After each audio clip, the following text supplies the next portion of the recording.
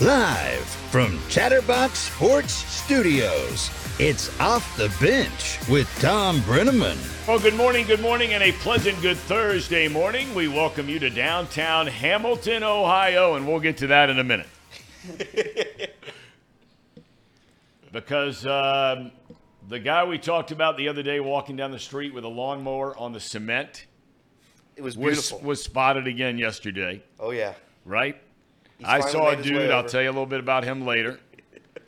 There's a lot going on here in Hamilton, including some big event that we're televising here on Chatterbox Sports this weekend. Is that right, Casey? It's closer to the airfields. Okay. Out by is it Middletown? Westchester? Is it Middletown? I don't know. I think it's near Middletown. Okay. But yeah, it's The Butler County airstrip you're talking about over there? I think so. Okay. Yeah, and Yeah, it's a few miles down the road, not far. yeah, the Ohio Challenge. It's a hot air balloon event. Okay. Are you getting in a hot air balloon? No, I am not. Would you get in a hot air balloon? I guess. We're strapping a GoPro to Elliot, and he's going to skydive out of one when they get up there. I will not. He's gonna record a zebra. Before we Or get to Mount Sky. sports, would any of you get in a hot air balloon? Would you do it? Yeah, I would. Would you Yeah, do it? I would get in Paul, one. you guys? No, absolutely not. Yeah, no chance. I would skydive. Oh. No chance. I told you guys I did a bungee jump off the largest one in the world. 400 feet. Straight down in Australia. Or New Zealand, forgive me. Yeah. I got video of that somewhere. I'll find it. You gotta play that. I got to find. I have it on one of those old. It's been so long ago. It's 20 years ago. One of those big, what is it, VHS things they used to have, right? Yeah. Or a beta or whatever it was. Yeah, VHS. Yeah, I got it. Anyway, stupid, young, dumb. Now just old, dumb. Welcome all of you to Off the Bench, presented by United Dairy Farmers. I'm Tom Brennaman with a cast of thousands. They're all here, happy today for a change, not distraught as they've been for a number of days. Who's got their audio going over there? That's Something my wrong? bad. That's my bad. All right. We come your way Monday through Friday, 10 Hey, to 12. P. You almost dropped the ball there, Paulie. Yeah. You can join us on YouTube, the Chatterbox Sports page. If you'd rather join us in podcast form, please just search Off the Bench with Tom Brennaman and you're dialed in. Well, we know. We talked about it. The Reds needed a big-time start from Graham Ashcraft last night. Bullpen tired, logging a lot of innings, throwing a lot of pitches, even before the All-Star break. And boy, did Ashcraft deliver the goods. The streaky right-hander put together his fourth straight outstanding start, pitches into the seventh inning, allowed just 2 runs. Your guy. God save the Queen. God save the Queen. Crumpets and tea, fish and chips. Ian Jabot. He did it. He did it, Tom. Tell you what, he looked really good last night. 1-run game. He came in throwing gas. His off-speed stuff had unbelievable movement. He took care of things in the 7th. Lucas Sims, a little shaky in the 8th. Alexis Diaz looked as sharp as he's looked all year long in a perfect ninth. Will Benson gave the Reds all the offense they needed. 3-run home run, 3-2 win. The 6-game losing streak over. And the final game of the series is today at 12:35. Andrew Abbott starts it for the Redlegs. Alex Cobb, a right-hander for the Giants. Cobb has only allowed 1 run over his last 13 innings of work. Milwaukee rallied in the 7th to beat Philadelphia 5-3. Thus, the Brewers remain 2.5 in front of the Redlegs in the NL Central. How about what's going on in the American League East? We remember that record-setting start by Tampa Bay, right? Well, all of a sudden, over the last 3 months, they have been less than a 500 team. Recently, they've lost 11 of their last 14. And in doing so, they have lost the top spot in the division. That now belongs to the Baltimore Orioles, who beat the Dodgers yesterday 8-5. Baltimore is 50-30, following an 8-7 start to the year. And then there's the bottom of the division. The New York Yankees. They were swept by the Angels in Anaheim yesterday. Stand 9 games out of first place. Marlins third base coach Jody Reed suffered a fractured lower right leg after he got hit by a line drive foul ball last night in St. Louis. The injury occurred in the 3rd inning in the Marlins' 6-4 loss to the Cardinals. In golf, the 151st Open is underway in Liverpool, and an amateur is in the lead. I believe you pronounce his name Christo Lamprecht. He goes to Georgia Tech. He is 6 feet 8 inches tall. hails from South Africa. He fired a 5-under par 66 in round 1, and right now, with everybody out there on the course or some later to come, he has a 2-shot lead over Jordan Spieth and 3 others, many of the big names, Rory and John Rahm and some of those guys, Mickelson, they're teeing up within the next hour. Soccer news, the Women's World Cup is underway at venues all over the globe. The United States team will play in Auckland against Vietnam this Saturday. That's at 9 Eastern Time, p.m. The U.S. and England are heavy favorites going into group play. And, how good can the MLS be? Their all-star team got beat 5-0 by Arsenal last night. They did. That's a team in Europe, right? Yeah. Okay. Good guys and maybe some schmoes. Yeah, they beat the MLS All-Stars 5-0. Yeah, they sent a good crew too. Yeah, we were talking about that yesterday. Well, who would they send? They did send a good crew. Okay. Yeah, MLS is not supposed to be like the top of the top. Dude, it's an all-star team. That's enough talk about that. Football news, and it's big-time news. The Bengals announced their newest members of the Ring of Honor. Norman Julius Boomer Esiason, along with Chad Johnson / Oso Cinco, will be honored September 25th when the Bengals host the LA Rams on a Monday night. Congratulations to Boomer and Chad. They certainly earned it. No two ways about it. And lastly, would Giants running back Saquon Barkley really sit out this season? He says he's thinking about it. He and the Giants can't get together on a long-term deal. You may remember Le'Veon Bell of the Steelers did this back in 2018. His career was never the same. Getting bad advice if you're thinking about doing it. Bad advice. I think most of the advice that I got from Franchester Martin Brennaman Jr. was pretty good. Some of it, hey, nobody's perfect. And it has been a while. We had him on finally last week after going nearly a month. Yesterday it was Luke Brennaman. Today it is Marty Brennaman joining the program. Good morning. Good morning. How are you? I'm all right. What's going on today?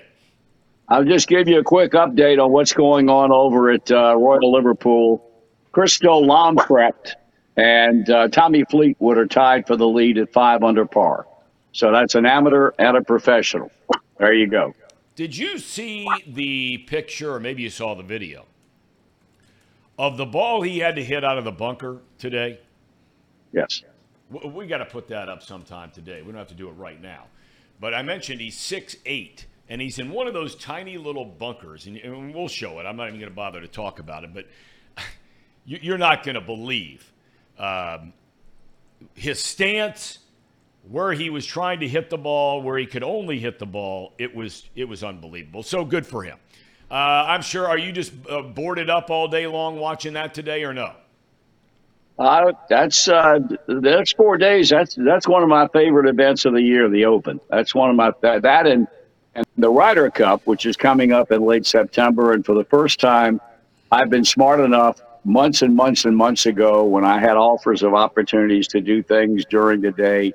I blocked off that whole week, beginning with Tuesday all the way through Sunday, so I can sit and, like a fool, watch 8-9 hours of the Ryder Cup, which I intend to do because I love that event.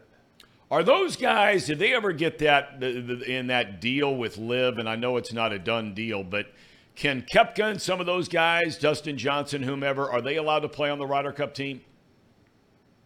Well, I think that's still up in the air. But I would have to think that at the end of the day, they're going to work it out. I mean, they're trying to get a deal put together to allow both of these tours to coexist and have similar rules and have one commissioner to oversee them all. That's still up in the air because there's a monopoly case in Congress discussing whether or not it's a monopoly with the PGA and so forth. But I think for the good of the game, they've got to allow those guys to play on the U.S. Ryder Cup team or the European team or the whatever they call that, the European team. For the good of the game, I think they have to be included when that event comes up in late September. All right, let's shift gears to the Redlegs. Over the last number of weeks, we've seen a 12-game winning streak. And I know they beat some bad teams, but, hey, they went out and won the games. Give them credit. and now most recently until last night, a 6-game losing streak. Do you think that they are closer to being a team for the remainder of the season that would play the way it did during the 12-game win streak, or closer to a team that lost 6 in a row? Well, I think that it's somewhere in between, Tom. I don't think you can say either or. They're either an impact team in the division, or they're a team that's capable of running out there and losing 6, 7, 8 games in a row. I think they are not as good at the moment, quite honestly, as being a team that could be considered at this time a threat to win the division. And they're certainly not a team that's going to get blown out of it. They got pitching problems. There's no way you can paint it otherwise. And the unfortunate thing about the losing streak, especially against Milwaukee, is they wasted outstanding pitching. I mean, they got shut out 3 days in a row, but they got beat, I think, once by 2 by 1-0 scores and 1 by 3-0. Yep. They wasted good pitching in that series. And they got outstanding pitching last night from Graham Ashcraft. They still need pitching. And this bullpen, you have to be concerned about. We've talked about this all season long with David Bell's usage of the pen out of a need more often than not, that you have to be concerned about how many times he can continue to go to the well in the last coming up on 2.5 months of the season, and expect these guys to be affected. I noted Corbin Burns said when the Reds were in, Christian Yelich maybe in Milwaukee, about whether or not they were going to be deal makers in terms of trading for as opposed to standing pat at the trade deadline. And whichever one they were interviewed, it was Corbin Burns. It was Burns. He said they need more than one pitcher. Yep. Yeah, more than one. You said that's fine. You can get one. But in this case, that team needs more than one. And I agree with that. There's still the uncertainty looming over Hunter Green and Nick Lodolo. And even if they get them back, if they don't get them back until late August or early September, the die may well have been cast by then. So they've got problems. And I think they've held up well knowing this. I mean, it's not a flash bulletin to say this club is has some pitching problems, and I'm not worried about the offense. I know everybody panicked when they got shut out 3 times in a row. This is too good an offensive team to allow that to continue. I'm not even worried about it. It's unfortunate that it came against a team they have to beat to get back into first place, but I'm not worried about their offense. I think their offense will be fine the rest of the way. If I were Nick Krall, and Tracy and I said that on a radio show, I wouldn't do anything. I would not make a move at all if it impacts this roster or it impacts some of the fine young talent that this club still has in its system.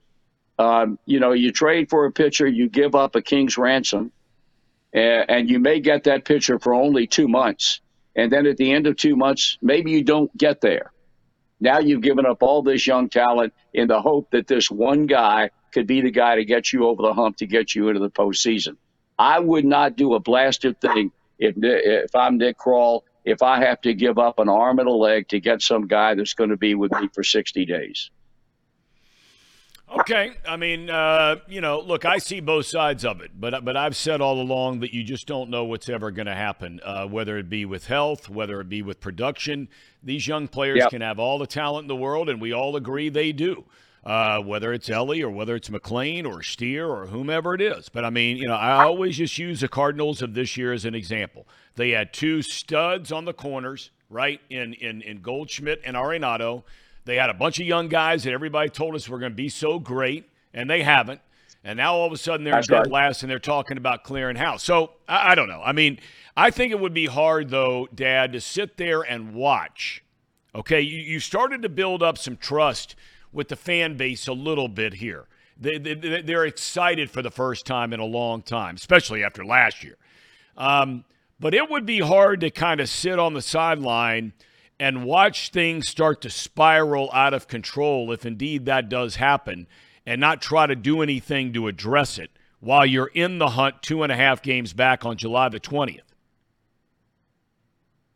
I disagree with that. Okay. I think I think if this team stands pat and they play out the rest of the year and they don't make the postseason, that is not going to make this any less of a magical year for this franchise.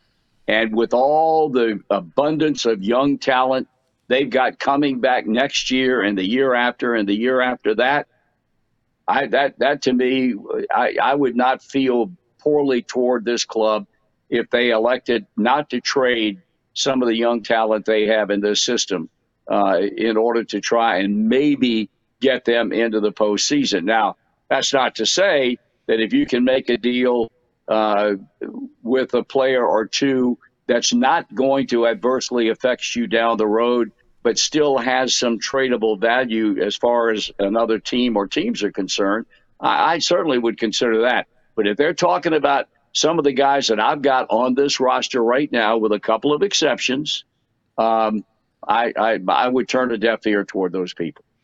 I tell you the one guy, and I've said this a couple of times, it took me a little while to warm up, but the more I watch him, the more I like him, is Williamson. I just think there's something about him that, I said the other day, they're just watching him carry himself out on the mound. I didn't like what he said, at Twitter and all that stuff about the rain, and he didn't like what Charlie Goldsmith said, but, he's young. Okay, stuff happens. But he just looks to me like he's got a presence about him, much like Ashcraft does, where they're going out there and they're competing, and Williamson's got good stuff. Oh yeah, he was a number one guy in that trade with Seattle that they made involving Winker and Suarez. When that trade was made a couple of years ago, he was a guy that the Reds most wanted, and it maybe took him a little bit longer to get it the kind of command that they felt he needed to be effective in the major leagues. But no, I like him a lot. You certainly have to pencil him in to any future starting rotation. He, Ashcraft, Abbott, and then you've got Green and Lodolo, who seemingly can't stay healthy. They to me, especially Green, seems to be a question mark in my mind down the road. But I don't disagree with that at all. I like these guys, and I hate to keep saying it, but I'm going to say it until people realize that what I said 2 or 3 years ago was right. If Nick needed any vindication whatsoever, after being hammered, but getting rid of all those guys way back when he was under orders to reduce the payroll, and the only way he could do it was get rid of people like Suarez and Winker and Sonny Gray and Tyler Malley and all these guys, he didn't miss a beat. He did not make a single mistake on any of the trades that he made there. You don't think Tyler Malley would? The Minnesota Twins would love to give Tyler Malley back to the Reds for what they gave up to get him. I mean, I'm happy for him because I think he's a damn good general manager, and I think if anybody needed to be proven that, he's proven it based on the moves he's made in the last few years. All right, he made the decision, along with those around him that he likes and he trusts, David Bell included, that they were going to bring up Christian Encarnacion Strand after having a monster year this season in Louisville. 20 home runs, knocked in over 60, batting .330, whatever he was hitting down there. He gets his first major league hit the other night, 3-run home run, big home run. And everybody's excited about him like they were De La Cruz, like they were McLean, like they were Steer, all this kind. But now all of a sudden, David Bell, Dad, and we talked about this months ago, certainly feeling that Encarnacion Strand sooner or later would be brought up, a dilemma of who to play and where to play him on a daily basis. Fans want to see all these young guys play. There are also some sentimental fans that want to see Joey Votto play. Jonathan India has a lot of fans in this town. He also has some detractors in this town. How do you think Bell manages through all this? Well, I think so far he's done a pretty good job of doing it. And I think one of the things that is a bailout in the National League for every manager that has a similar problem is now that we have the DH. That makes it a whole lot easier with Encarnacion Strand up here to get him into the lineup and Joey Votto at the same time, if that's a concern. Then you've got to be you've got to be a little bit creative in terms of the other people. And noted last night, I think Jonathan India did not start. But you got a guy like Strand. I mean, the kid from Minnesota, I'm having a Steer. mental block. Steer. He can play everywhere. Yeah. And the thing that's so valuable about him is, unlike a lot of, quote, utility players, not only can he play everywhere, he can play everywhere well. I mean, he can play the outfield well. He plays third base well. He plays first base well. There's not a single position that I'm aware of that you can put him at that they would say, well, I don't know, he's a little weak defensively there. This is, as all of general managers and managers say, this is really a nice problem to have, and Sure. I guess it is, but there are also some negatives, as you point up, to try and keep people happy and at the same time give these guys enough playing time to keep them sharp, especially from an offensive standpoint. These guys are really talented players. I cannot remember in all the years I've been associated with this club where I've seen more good young players arrive at basically the same time, give or take a few months, and all of a sudden they all come together and they all seemingly individually and collectively produce. I think you have to go back to the mid-'80s when the Reds brought up all in one fell swoop Barry Larkin and Kurt Stillwell and Cal Daniels and Tracy Jones, and I know I'm forgetting somebody, Paul O'Neill. All these guys basically came up at the same time within a season or so, and all of them produced early. This is a situation that they're going to have to deal with, and probably will have to play around with it for the rest of the year, because now you're doing it on the run, and now you're trying to do it and figure out how we can win and stay in the hunt. I think when the season ends and spring training begins, and there probably will be players that are not here, it may be a little bit easier, but boy, it's sure a nice problem to have, I think. Well, I guess India's back in there today batting fifth. It looks like Matt McClain will get his day off today. Ellie De La Cruz is back in there. I asked you before the season started, and I agreed 1,000% with what you said about Joey Votto, that this would be his last year as a Red. I'm starting to wonder if that's going to be the case. Now, we know that contractually there is an obligation there that says if you bring Votto back, you got to pay him $20 million. If you don't bring him back, you got to pay him $7 million just to leave. That's not a bad deal, getting $7 million on your way out the door after you just got paid $250 million. But, look, his batting average is not very good, but he's had some big-time hits, home runs, and big-time series that they've played. He clearly is healthy for the first time in over a year and a half. Do you think there's any chance, knowing kind of the backlog of talent they have here, whether it's Steer as a first baseman and Encarnacion Strand as a first baseman, all this kind of thing going, Stevenson, whatever they're going to do with him, do you think there's any chance they rethink that? I don't think they rethink it 1 second if the rethinking leads them to believe the only way they can keep Joey Votto is to give him $20 million. No, and I meant to finish by saying that. I meant to say that they're not going to pay him the 20. But, I mean, if they, if all of a sudden they figured on half that amount or a third of that amount, I mean, you think there's a chance, A, the team would do it, Votto would do it? I know you're not a mind reader, but, I mean, do you think that that's at least a possibility? Well, I think there are all sorts of factors that need to be considered. You have to sit down your hierarchy and say, okay, if we bring him back at a price that we can live with and a price that he can live with, is it going to impede the progress of one or more of the young players that we have on this roster? And if the answer is yes, then we say goodbye to Joey Votto. If they say we can make it work and keep everybody happy, similar to what they apparently are doing now, then I certainly think it's something to be considered. Joey Votto is a very bright guy, but he also has to know, and Trent Rosecrans wrote as much in The Athletic, I think, in an article today, Joey knows full well they're not going to pay him $20 million next year.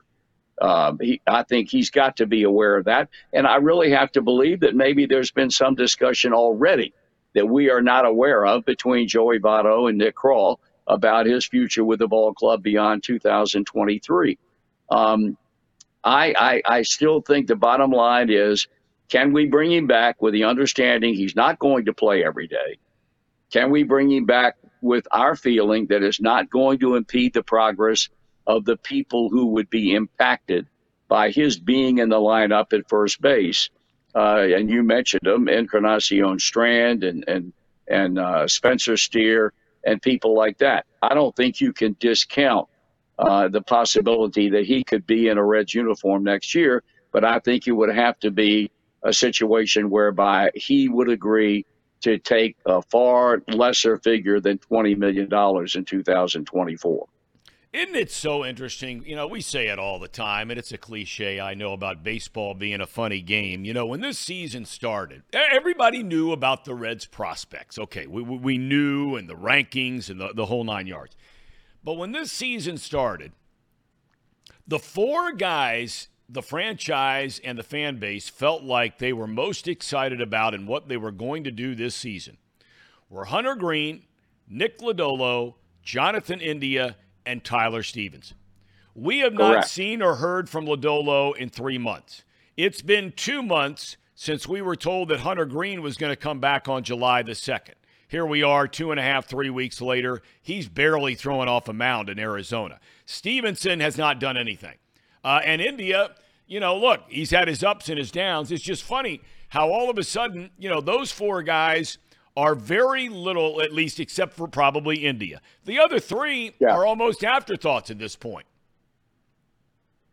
It's beyond comprehension. I mean, when you go back, as you said, and we look back to the winter months and spring training and talked about what we would predict in terms of personnel down the road that could be impact players in 2023, and the names of Encarnacion Strand and Spencer Steer and T.J. Friedel and Jake Fraley, et cetera, were never mentioned.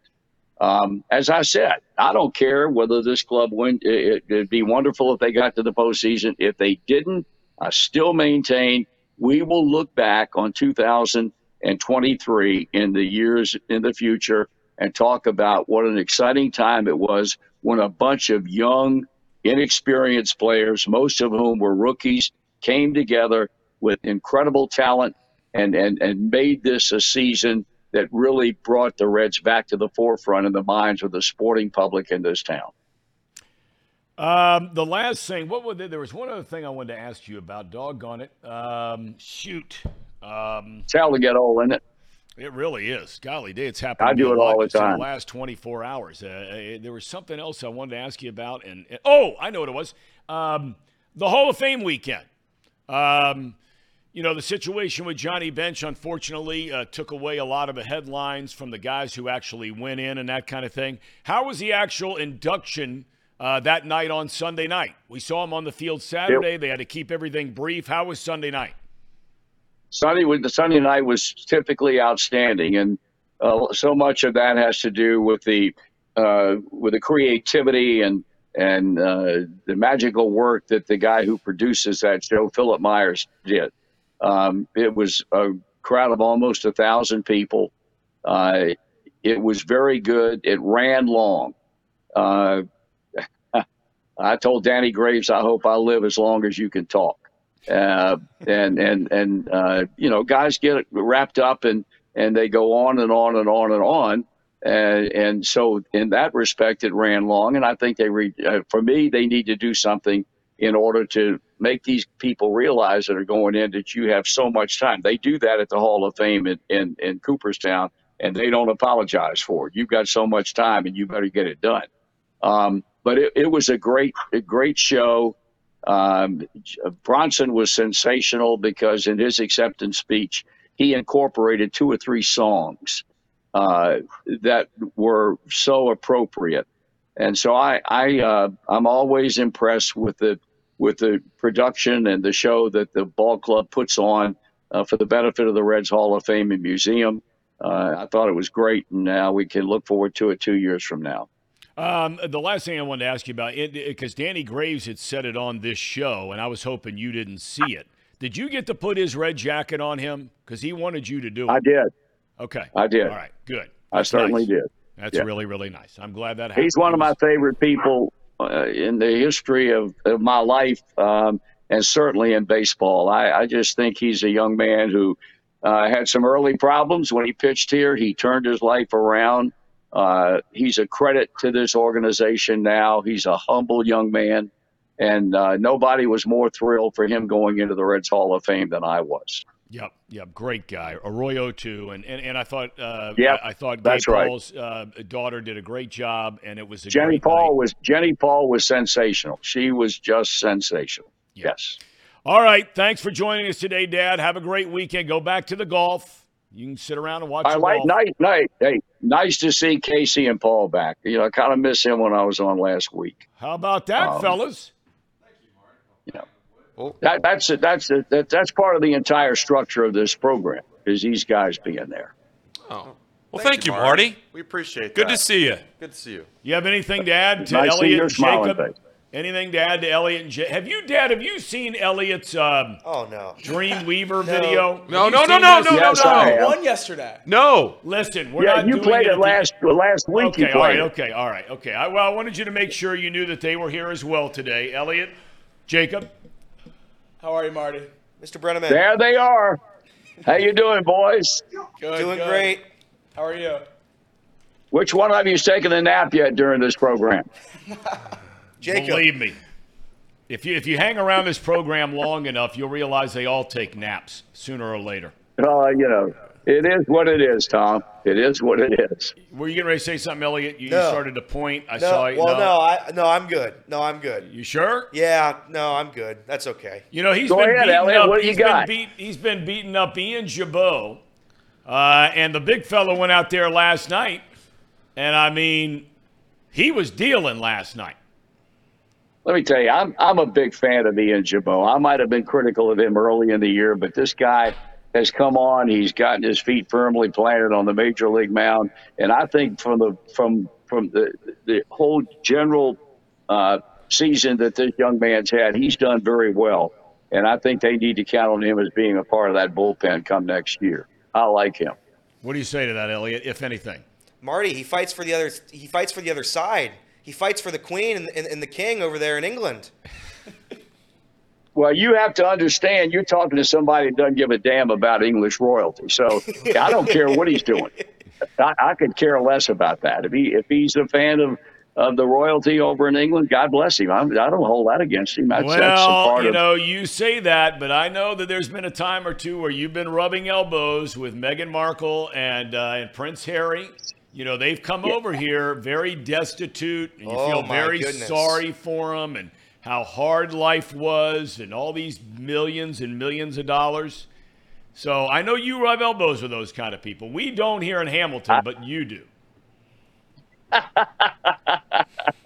Yeah, I rubbed elbows with them, all right. That's true. Yeah. I apologize. Elliot, take everything I said back. All right. All right, Dad. Thanks. Have a great rest of the day. All right, guys. You too. Take care. All right. The Hall of Famer, Marty Brennaman, kind enough to join us. Mark Fetter says, Marty is American royalty. That's right. It's true. How about him calling you guys, wanting to say hello? I mean, that's big league operator. It is. He is. It is. Marty's always been great with us. The whole time this show's been going on, Marty's been great. Yeah, he always checks in with us. He's always been awesome to us. Love him. Great guy. Ian Jabot. I mean, I got to tell you, the guy takes the ball, Elliot. He takes the ball. I mean, you've got these ballyhooed, young 20-something-year-old number one picks, right? Injured, not beating him up. You can't gauge a man's injury. I'm not doing that. What I am saying is a fact. These two guys can't take the ball. And your guy, Ian Jabot, takes it every time they call his name in that bullpen. He does.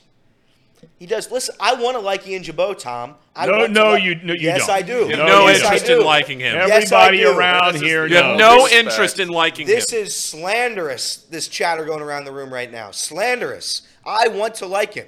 The issue is if there's a runner on first, second, or third, he becomes the worst pitcher of all time. That's just a fact. That's a fact. That's not an opinion. That's a fact.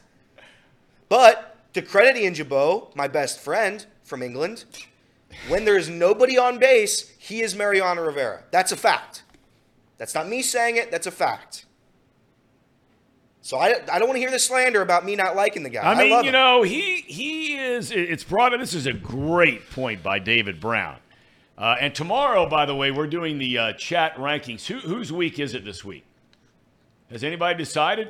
We haven't decided. I don't know. I don't think we Jacob- decided. Well, somebody better Jacob start. is doing I'm it doing next the week week. after for my whole time here. Okay. Oh, for the whole time. Yeah. Okay. Should I do it again? Can I do it again? No. Not after last week. Why not? Why? I'm You asking- already did it once in the last 2 weeks. Let's let the chat come together and decide the who chat they can pick want. somebody. Okay. Chat. But anyway, Chat, figure it out. David had a great point here. He says Ian Jabot is a ham and egger. He is. More of a tea and crumpeter. Yeah. That's right. Right. But I mean, come on now, Elliot. I'm trying, Tom. I'm trying to like him. I'm trying, Ian. If you want to reach out to me, if Ian, I'll tell you what. I'm gonna follow Ian on Twitter right now. And if Ian, is nice to me, I will take every single thing I've ever said about him back. So we'll do that right now. Maybe I'll get to talk to Ian. But I want to fight for him, Tom. But it's tough. It's tough. It's tough. It's tough. You want to fight for him? It is. So you're like I want to pick up Roosevelt or Truman, and he's like the Neville Chamberlain or Winston Churchill. Which would it be? Sure. I don't get the reference. They don't teach but that at Elver. No. It's it's old news. Okay. All right. Let's talk about the game last night. After we take a timeout, we got Tracy Jones coming up at 11:30 today. And we also need to get to this Bengals thing, right? Ring of Honor. I must say, there's a part of me, maybe like you, that is surprised by the two that are going in. And then, of course, there is a part of me that is not surprised at all. I'm more surprised by one person who is not going in. So we'll get to that in a minute. Ham and Eggers, take it away. It's that time of the show, the Ham and Eggers. These guys are great, trust me, I would know. I introduce all the best segments. We're probably going to talk a little bit more about the Bengals Ring of Honor. So the Bengals Report is brought to you by Encore Technologies. Encore Technologies provides IT solutions for a data-centered world with a suite of services from mobile computing to desktop to data center, supporting both centralized and work-from-home computing models to improve. Are you asking me or Elliot? I'm asking you, Casey. What do they improve? Efficiency and productivity. That's right, Casey. Because I know our sponsors. Oh, wow. I did not hear say that? that. You can visit encore.tech because the path to innovation begins there. I just want to know, and I did not say that. I meant... Continue with the show. We got a delivery of Pawnee yesterday. Big time. We got a couple of pallets of Pawnee. Big time. Got a big delivery. PAHHNI water.com. It's made right here in Hamilton, Ohio. It uses natural limestone filtration, unlike the artificial processing that many other brands use, and the result is the best tasting water in the world. It's healthy alkaline water. It's fantastic. We love it. You can visit their website at pawneewater.com. PAHHNI water.com. PAHHNI water.com to see where you can buy it. It just tastes like water. You know? That's right. I would hope it does.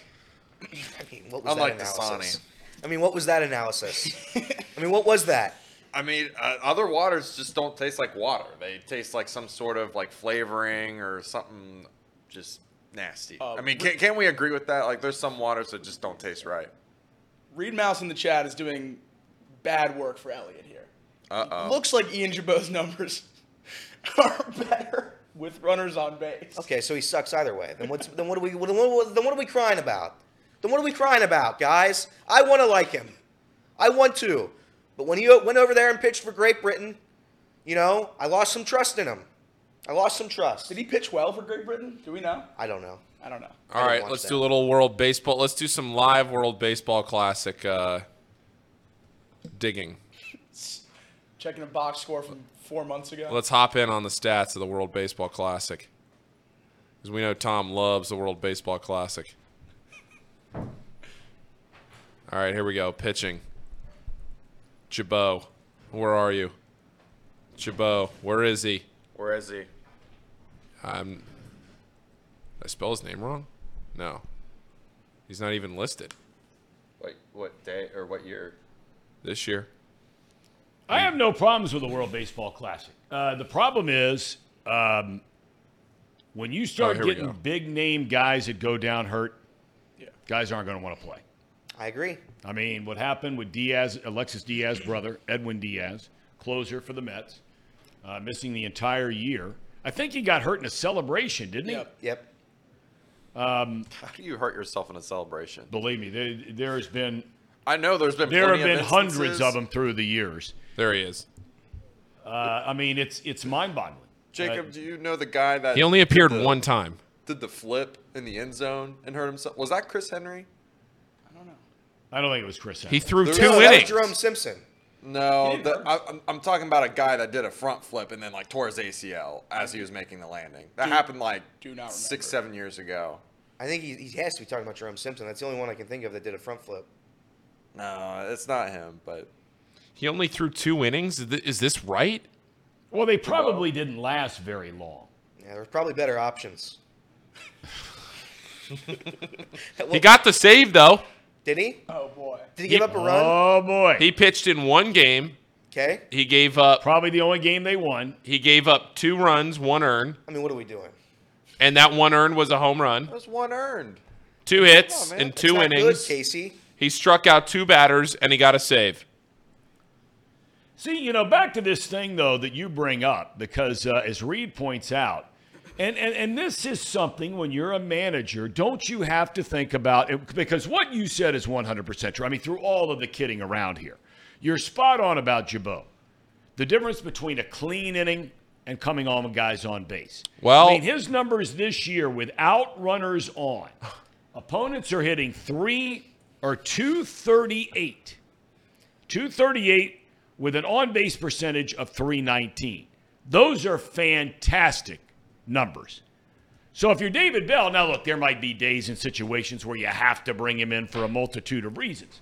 But if you can, and you want to bring him in like he did last night, it was a clean inning because Ashcraft had just given up the home run, which I have to tell you, right around the 90 pitch mark, that was a pop fly that in probably 90% of the ballparks in Major League Baseball is an out. Ashcraft was dealing last night. That guy didn't hit that ball well at all. It was small American ballpark that allowed that to be a home run. And the second it turns into a 3-2 game, these guys all of a sudden think because he gave up a pop fly that landed in the stands that he's got to come out of the game. I think it's like so what it ended up happening was you used 3 relievers to cover the last 3 innings, 7, 8, 9. If I'm not mistaken, that's like the 12th time in the last 13 or 14 games where the Reds have had to use at least 3 relievers in a game. Yeah. Why are you taking Ashcraft out last night? I know it's nitpicking a little bit, but man, you got guys running on fumes down there with not an off day in sight.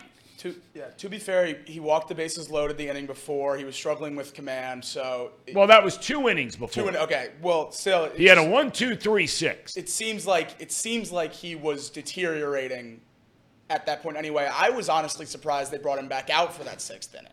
I thought after the bases loaded, even though he did get out of the jam, I thought the bases loaded, I didn't think they were going to bring him back out struggling with command. So I really don't have an issue after he gives up a home run taking him out, especially if you have faith in Jabot, Sims, Diaz getting 3 outs apiece, which it seems like they do.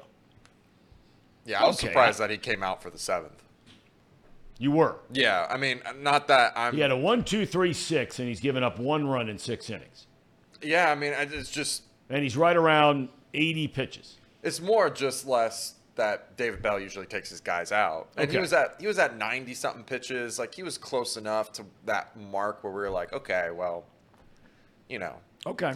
But, you know, if he doesn't give up that home run there, I think he probably would have come out anyways after that batter, because he was getting up to the hundreds after that, right? He was closing in on 100. Yep.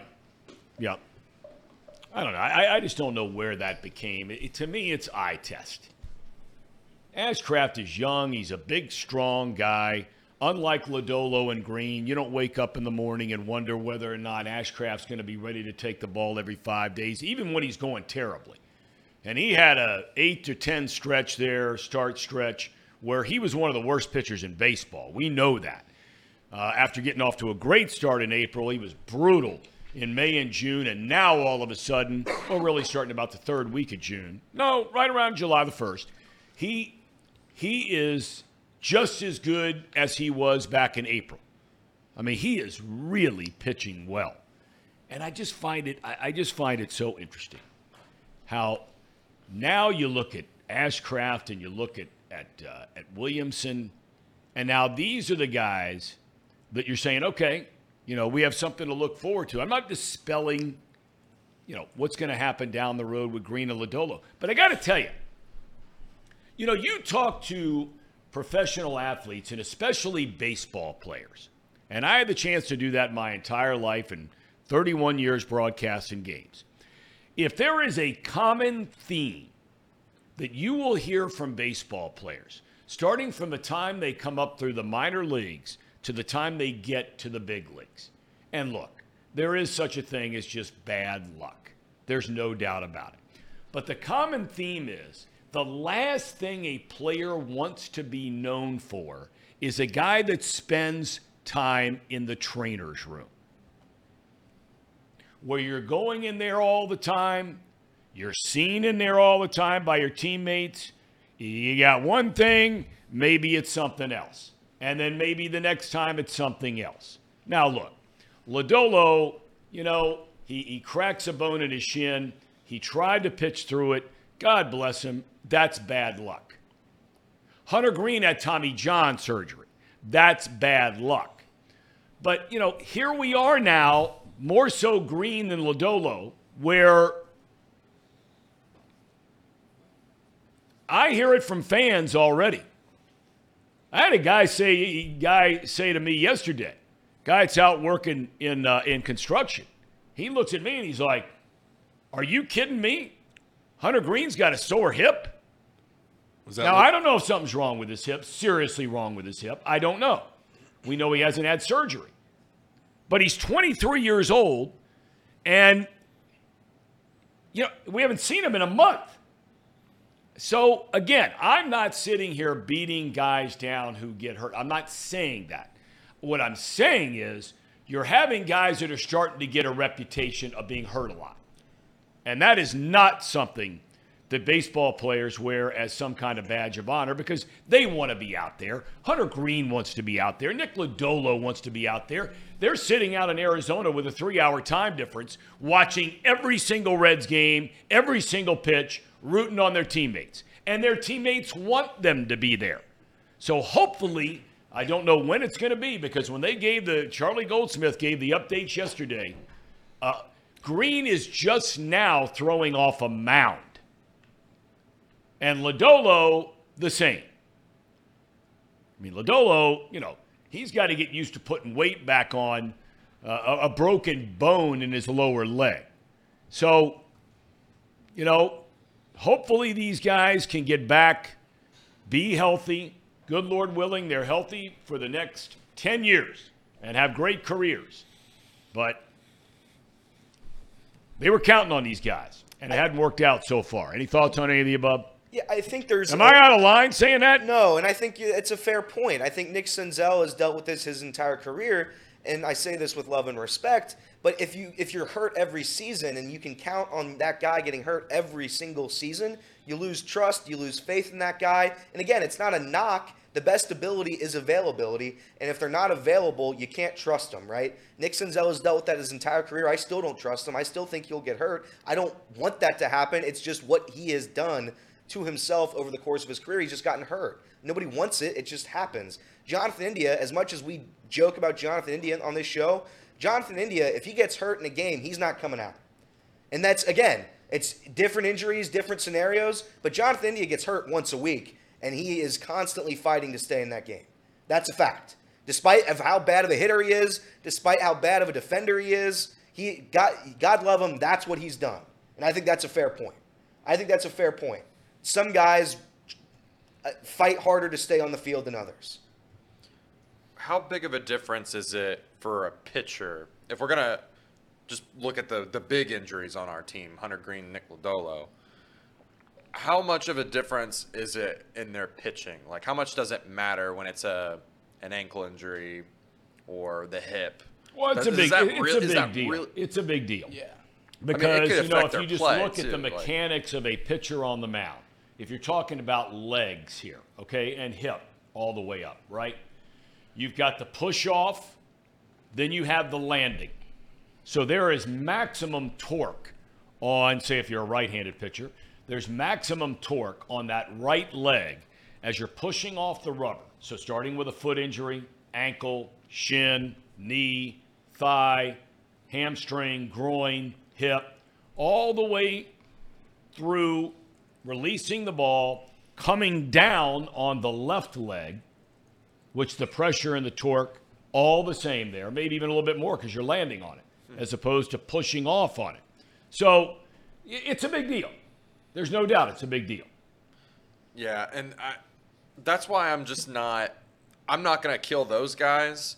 The Nick Senzel thing, I think there is merit to that. Like you said, best ability is availability. But what do you do with him? Like, what options are there really other than to, like, just let him go? Like, is that what we're talking about? Well, I here? mean, basically he will be in a position if they don't trade him. And let's be honest, the two guys, you guys correct me if I'm wrong here, the two guys that have been affected the most with all of these young guys coming up that have done a lot of good things for this Reds team this year are Kevin Newman and Nick Senzel. Yep. Their playing time has been dramatically altered, right? Yep. Okay. So in the case of both Newman, they gave just him a 1-year deal, right? Mm-hmm. Okay, well, both of those guys, Casey, in essence, would become, if you don't trade them, Newman has had enough service time where he would become a free agent.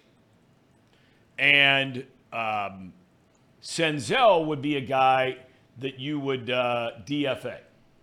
You would not offer him a contract. You just let him walk out the door because he'd go to arbitration and he'd be in line, service time, all those kinds of things, even through the injuries and all the missed time and not a lot of good stats. But that's just the way arbitration works. It is a player's bonanza and an owner's nightmare. But the owners agreed to it, so live with it. I mean, all of a sudden he would jump up into making Lord knows what, and you're not going to pay him because he's not going to be a regular player. Right.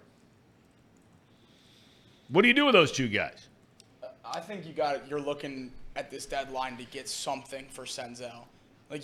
I'm not thinking we're going to get any major league help for Nick Senzel, but if we can turn Tyler Naquin into two guys we're really excited about in the minor league system right now, why couldn't we get, one 18 or 19-year-old down in single A that we can at least get excited about for Nick Senzel, who is a pretty good left-handed bat with versatility, versatility that can provide value to a contender, I think. I mean, anyone's going to I would assume anyone would probably let him go after this year and not deal with an extension. But there's probably a contender out there that's itching for a left-handed bat or a bat against left-handed pitching that, plays a pretty good third base and can be a serviceable at all three outfield spots. Kevin Newman, to me, would go first. I think, and I should clarify because I failed to mention Newman. When they brought up Encarnacion, I mean he is on the injured list. Yes, but I mean his playing time was already being affected. But so go ahead. I just want to clarify that. Yes, I would get rid of Newman first. I think you just DFA him. I don't think he offers any trade value whatsoever. It's like Jacob said. I think Senzel is young enough, and I think he's good enough to get something to warrant some kind of talent back. Kevin Newman does not. I think in a package deal, then you can throw Kevin Newman in with somebody, perhaps a Jonathan India, wink, wink. But I think right now you look to keep Senzel because he's better against lefties. You're not going to get anything for Senzel. No.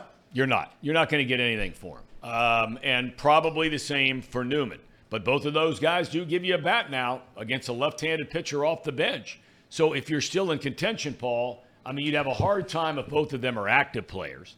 You'd have a hard time trading either one of them because, man, you get into some of these games and the other team brings in a left-hander from the bullpen. Those are two pretty good options to have. Although we're starting to reach the point, I say that, we're starting to reach a point where, we've already seen him pitch hit for Votto, right?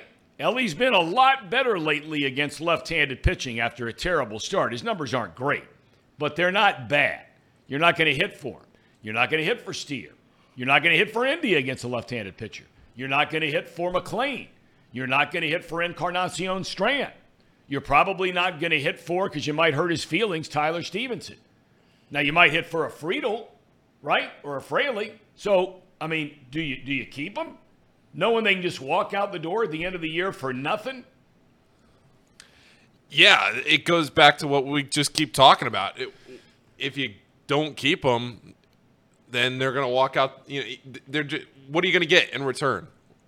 You're not getting anything in return for these guys. So then that comes back to, all right, well, what do you do with them for the next 2 months of the season? They sit there. You're not going to DFA these guys. So what's going on? I don't know. It's a tough spot because as much as we want to sit here and talk about guys that have spots on the team, guys that do or don't have spots in the lineup because of all these rookies you're calling up, where does Stevenson fit in? Where does Senzel fit in? Where do these guys that are seemingly on the outside looking in, what do you do with these guys?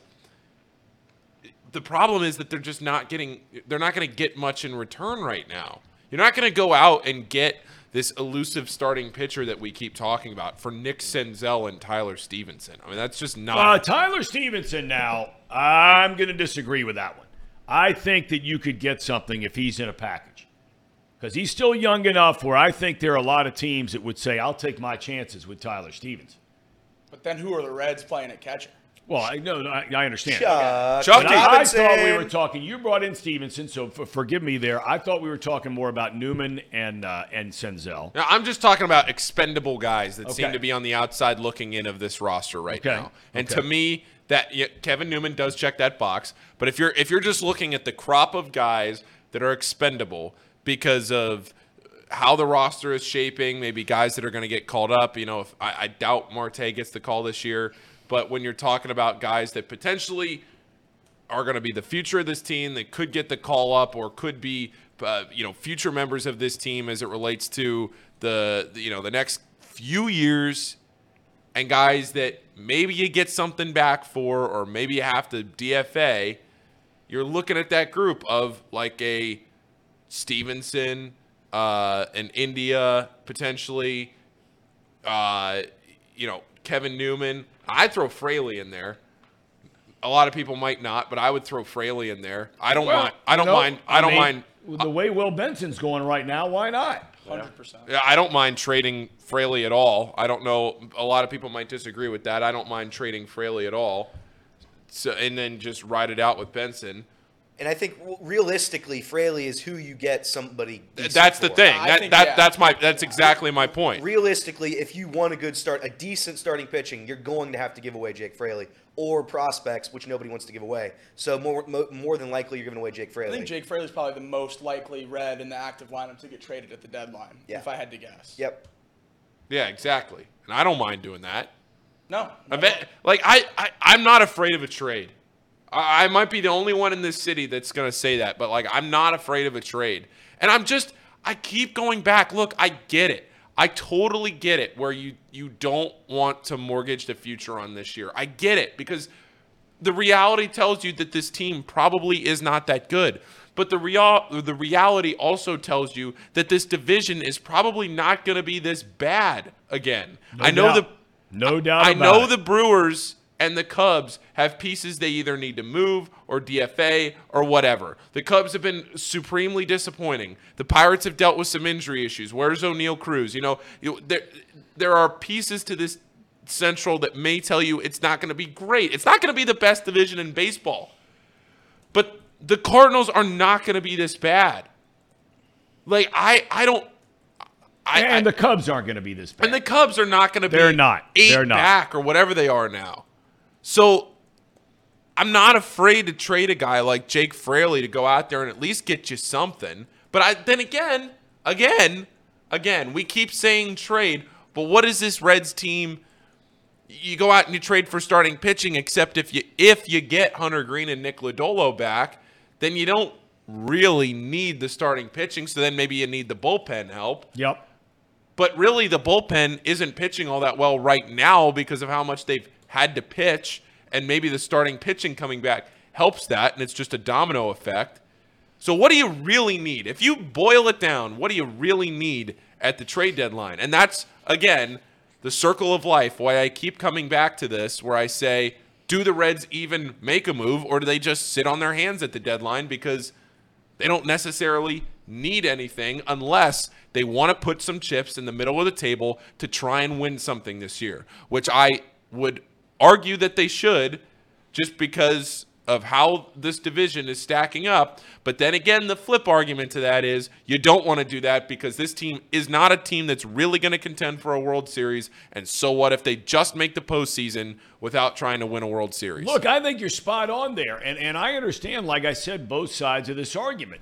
But just based on the excitement level in this city and what we saw going back to the Braves series, packed to the gills, right? The Padres series, Swifty weekend, packed to the gills, to last weekend against the Brewers, jam-packed except for Sunday. Still had 30,000 there Sunday, but huge crowds all weekend long. The excitement around the 12-game win streak. First time in a long time the town's excited about the team.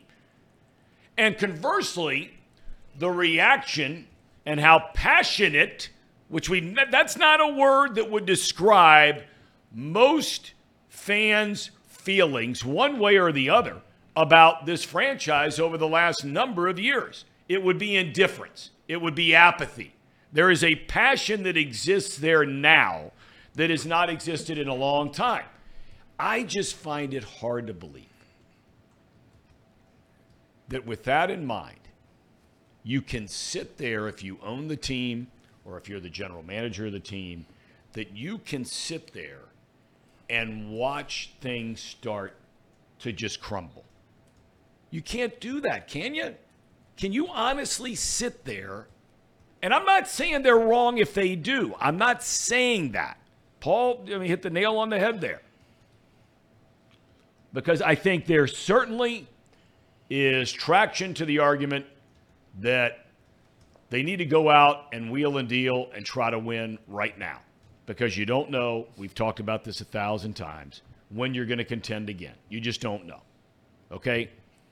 The other side is you got all these young guys, and you're banking on all of them being great players. Well, the Reds were banking on Indy and Stevenson being great players. They've been good players. They haven't been great players. Could Ellie be great? Could be great. Steer be great? Could be great. McLean be great? Could be. Encarnacion could be. We thought Hunter Green great this year. Could be. So you get the point. But can you sit there and watch this year? And they sit right there behind home plate. Nick Kroll up in the booth, box up there, right? 2 down from the visiting TV booth, radio booth, whatever. Can you sit there and continue to swig down loss after loss after loss when you know that you are in contention right now and not do anything about it? If we go get a starting pitcher, I'll talk myself into it. I'll get super excited. I will be crushed if we move prospects to go all in and try to win this year. I will be absolutely crushed. It would be the worst thing we could possibly do. So you're going to lose sleep at night if they trade Marte? Absolutely. I will be picketing outside Great American if we trade Noelvi Marte. I think that would be the absolute worst decision we can make as a franchise. I say the same thing about Edwin Arroyo. I say the same thing about almost anyone in the top, probably 15 of our prospects, maybe even 20. I just don't see – I think we're 2 starters away I think we're 2 or 3 bullpen arms away from being a legitimate contender. This lineup's great, but, I mean, it has holes, too. These guys are young. They're going to keep slumping. I mean, I absolutely think it'd be the worst thing for this team to go all in this year. Here's my issue with the process. And again, the process has worked. I was proven wrong about it. Nick Krall has done a phenomenal job. Nobody in here is saying differently. My issue with the process is that with a small market team, sometimes you get caught up in the future and you're saying, oh, the future, the future, the future. But like Tom's saying, there's a chance to win the division. Like Paul said, there's a chance to win this bad division right now. At some point, you have to worry about the current team, not the future, not 5 years from now, not 10 years from now, right now. Right now, at some point, you have to make a decision to compete. Do I think it's right now? I don't know. I would say no, not yet. But at some point, the mindset will have to change among Reds fans, among the front office, where it's a decision to go in today, not tomorrow. You go in today because the future is fickle, right? You don't know what's going to happen. You don't know what's going to happen in a year. You don't know what the health situation of Ellie will be. You don't know anything. So you go down the line, right? And you worry about right now. But to Jacob's point, would I go in all in at this very second? No, I would not. Not with this roster. You know, Evan Mara, who's here all the time, says it's been 6 months and we want to ship it all away. That's not what we're saying at all. Not what we're saying at all. And Nick Kirby jumps in, rightfully, we agree. Every prospect is not going to work out, which is why you need to have a loaded system to get prepared for that. One of the other reasons you have a loaded system is to make a deal to get something that can help you now. Correct. Those are the two things a loaded system does. Nick is spot on. Yeah, some aren't going to work out, so you have somebody else that all of a sudden surprises you, right? Okay, well, you also have them to go get something. Now, look, somebody can say Minnesota, right? Seattle. They took on Sonny Gray. They took on Tyler Mahle in Minnesota's case, right? Seattle takes on Winker, who was awful. Still not any good. Takes on Suarez, okay? And they give up a ton. And so they're probably waking up, baseball fans in Minnesota and Seattle, saying, good Lord, how do we not have Encarnacion, Strand, and Steer in our lineup? And Mally's out for the year, unfortunately, with Tommy John, right? Yep. So, look, I get it. But the other thing you have with all of these young players, and we've seen it already this year, is all of them play the same positions. Arroyo, Marte, all these guys.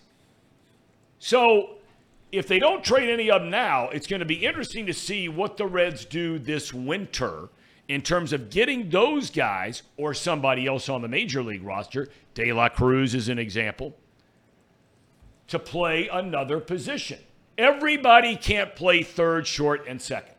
Marte at third, Ellie at short, McLean at second next year is where we have it. Marte's played third base in our minor league system the entire time he's been here.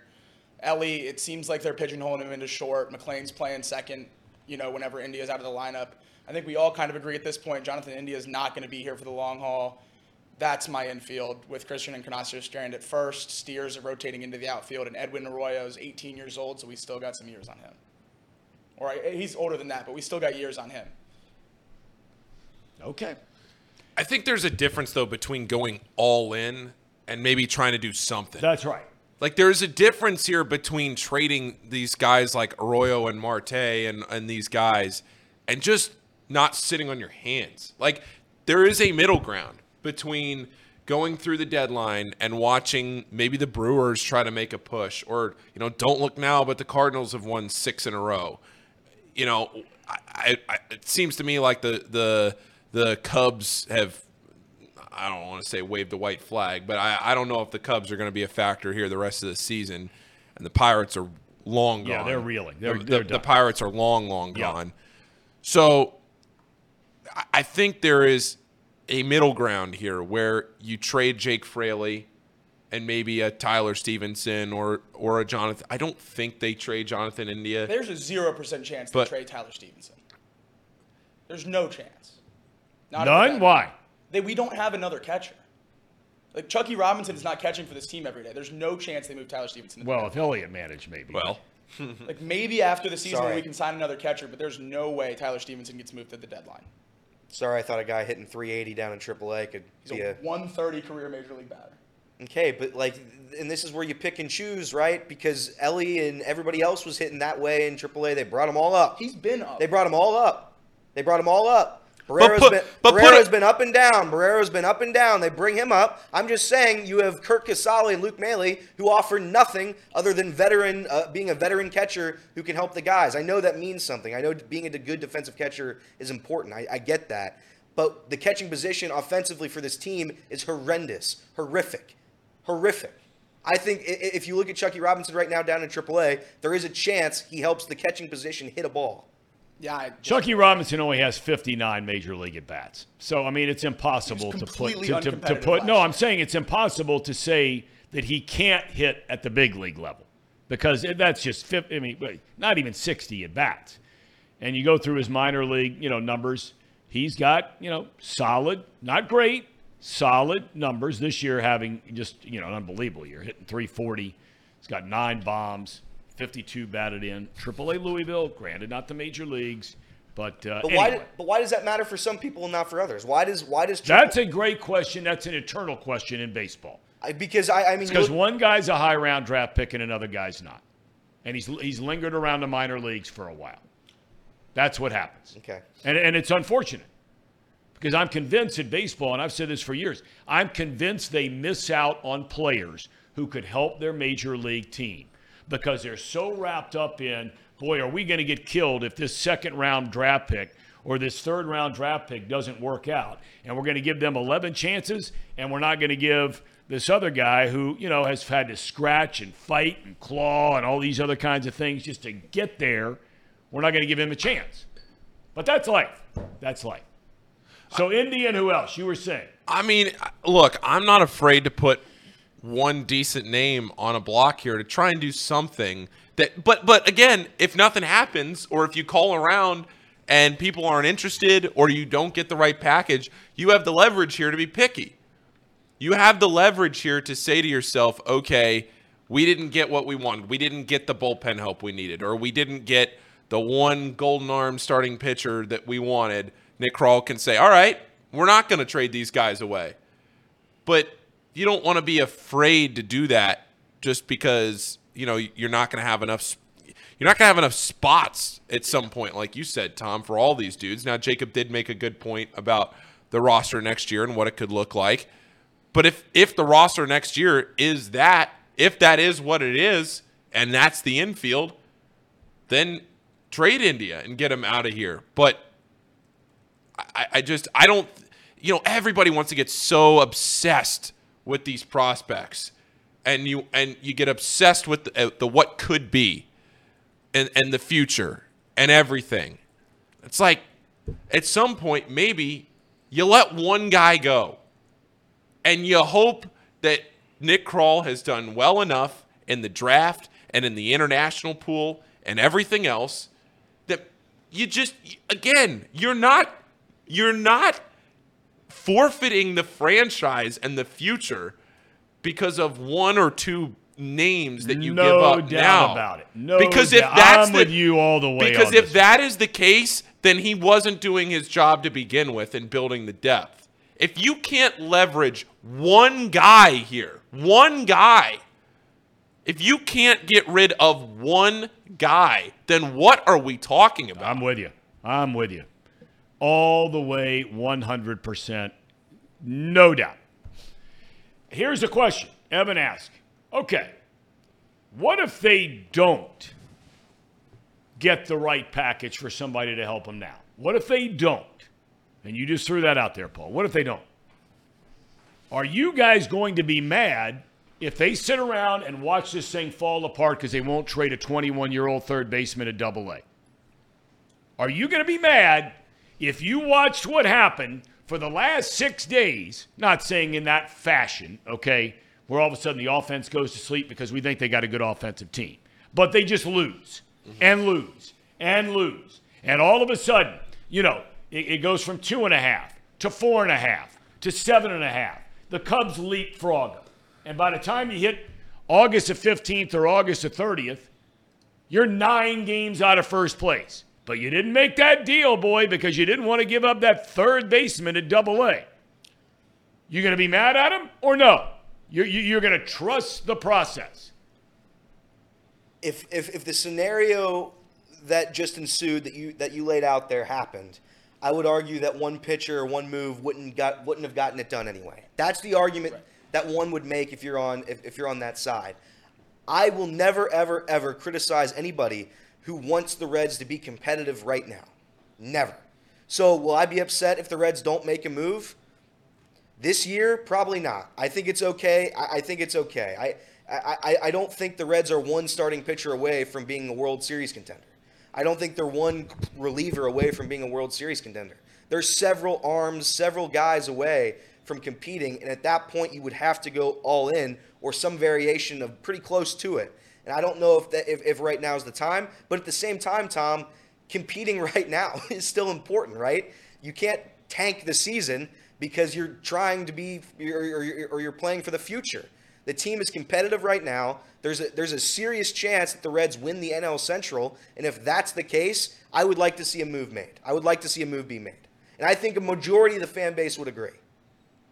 And the one argument that I can't stand in baseball, and Evan points it out, is, what's the point of getting rid of prospects to get slapped by the Braves in round 1? You just never know. The Reds and the Braves went toe-to-toe for 3 games, and the whole series was decided by 1 run. And the Atlanta Braves have lost the last 2 games against Arizona. They are not an unbeatable club. They're a good club. They're the best record in the National League. They are by no means an unbeatable team. You just never know in baseball. In basketball, the best team almost always wins. In football, the best team pretty much always wins. In baseball, the best team wins a lot. But, man, if you can't look at this and say they can go out there and compete. I'm not saying that this team is competing for the World Series. Do not misunderstand me. They would not be favored in probably any series that they compete in the postseason. They would not. They would not be favored against Atlanta. They would not be favored against L.A. They would not be favored against whoever, Arizona. I think they would be a 50-50 bet against Arizona, Miami, Milwaukee. No, Miami, yes. Milwaukee maybe not, just because of what the season record is head-to-head this year. And they'll base some of that when they're setting odds. But I'm with you on Atlanta and the Dodgers. Everybody else, I mean, why not? Why not? What about what the Orioles did last year, though? They were right where we are right now, and they sold. Because they had these young guys coming up. We haven't gone to that point yet. They dumped their roster. Right. And they were in a very similar place to where we are right now, and they are 20 games above 500, leading the hardest division in baseball right now. What if that happens? That's true. I mean, look, there are always going to be what ifs. Right. Right? Yeah. So I would rather gamble on the guys we have in-house than going out to get a rental pitcher. Okay. Nick jumps in, says, what about the other argument? You do what the Twins did last year. We talked about this. You make a bad trade, and then you still don't make the playoffs. That could happen too. Of course it could happen.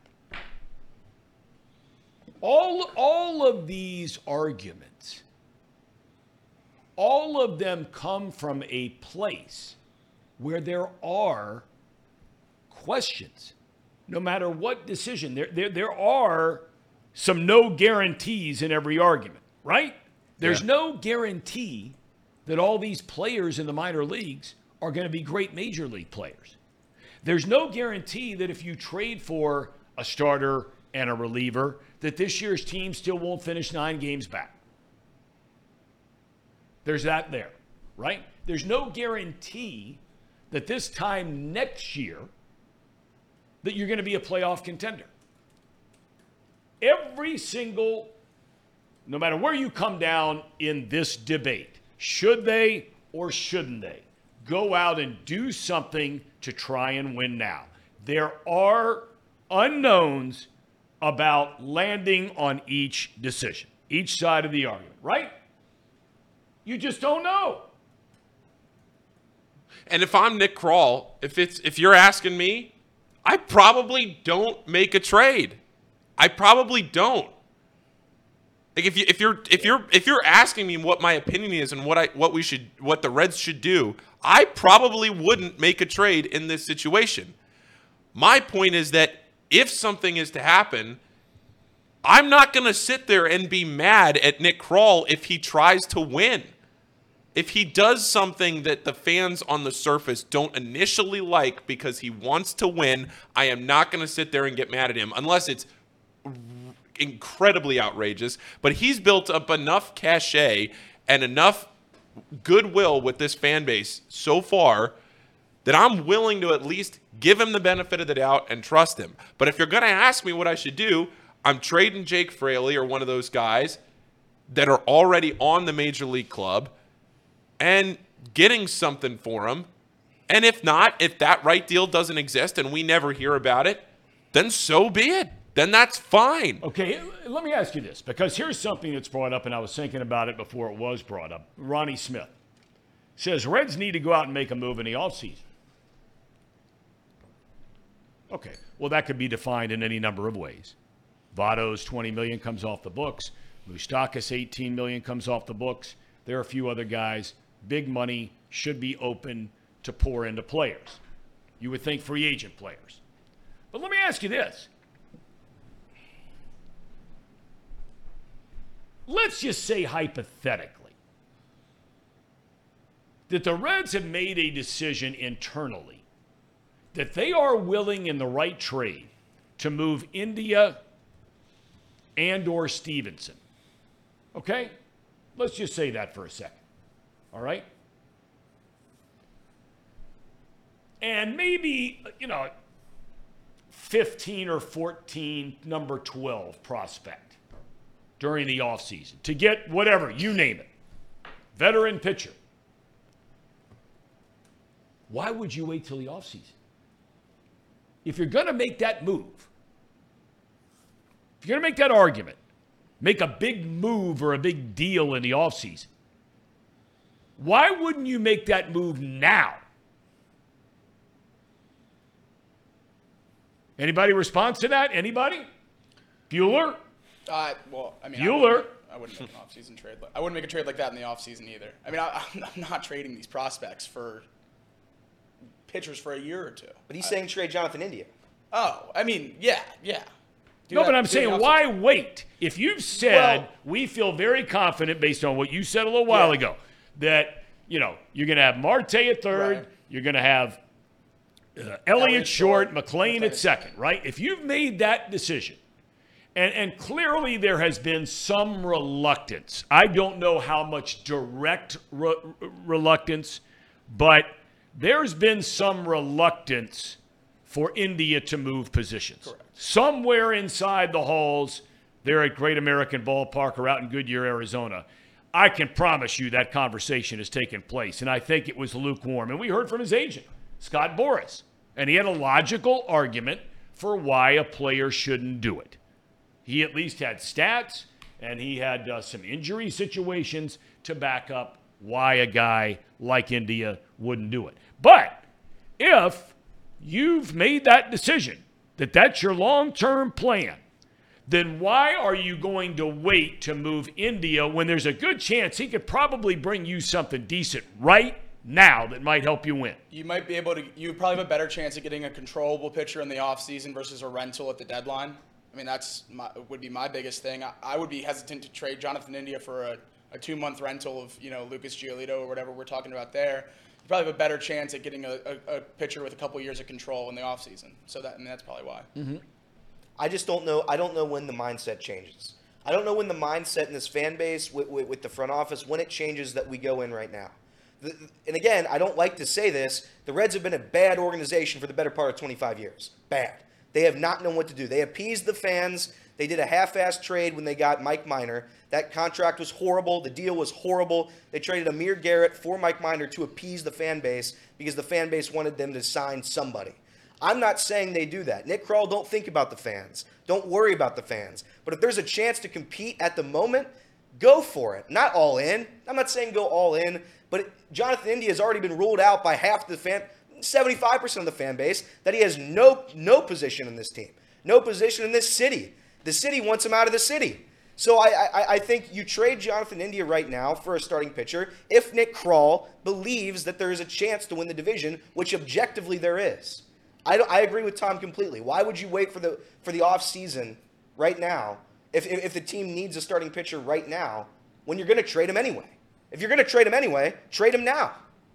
But there has to be a second team in a trade. So if Correct. a team with a controllable pitcher doesn't want to trade for Jonathan India, it's out of the Reds' hands. Correct.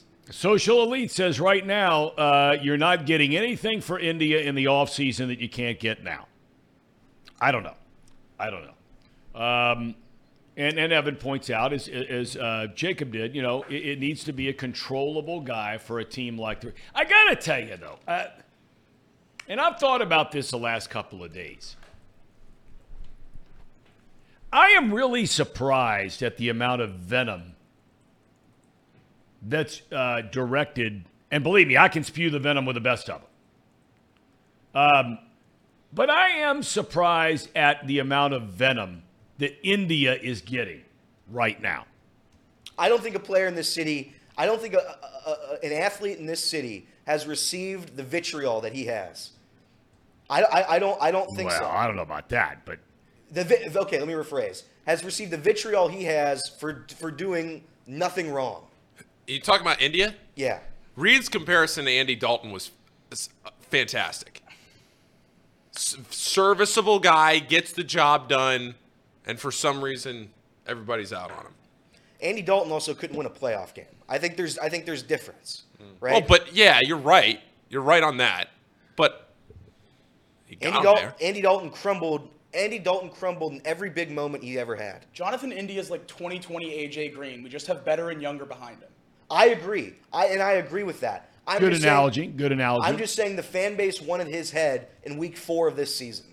Week 4. And they have called for it ever since. It's probably not great for the mindset of a player. It's probably not great to be hearing that behind closed doors. I know it's a business, but guess what? These guys are human beings. They're people, and they see their fan base turn against them. The front office is talking about trading him. It probably is not great for the mental well-being of a player trying to get out of a slump. I'd say that. That would be my argument to that.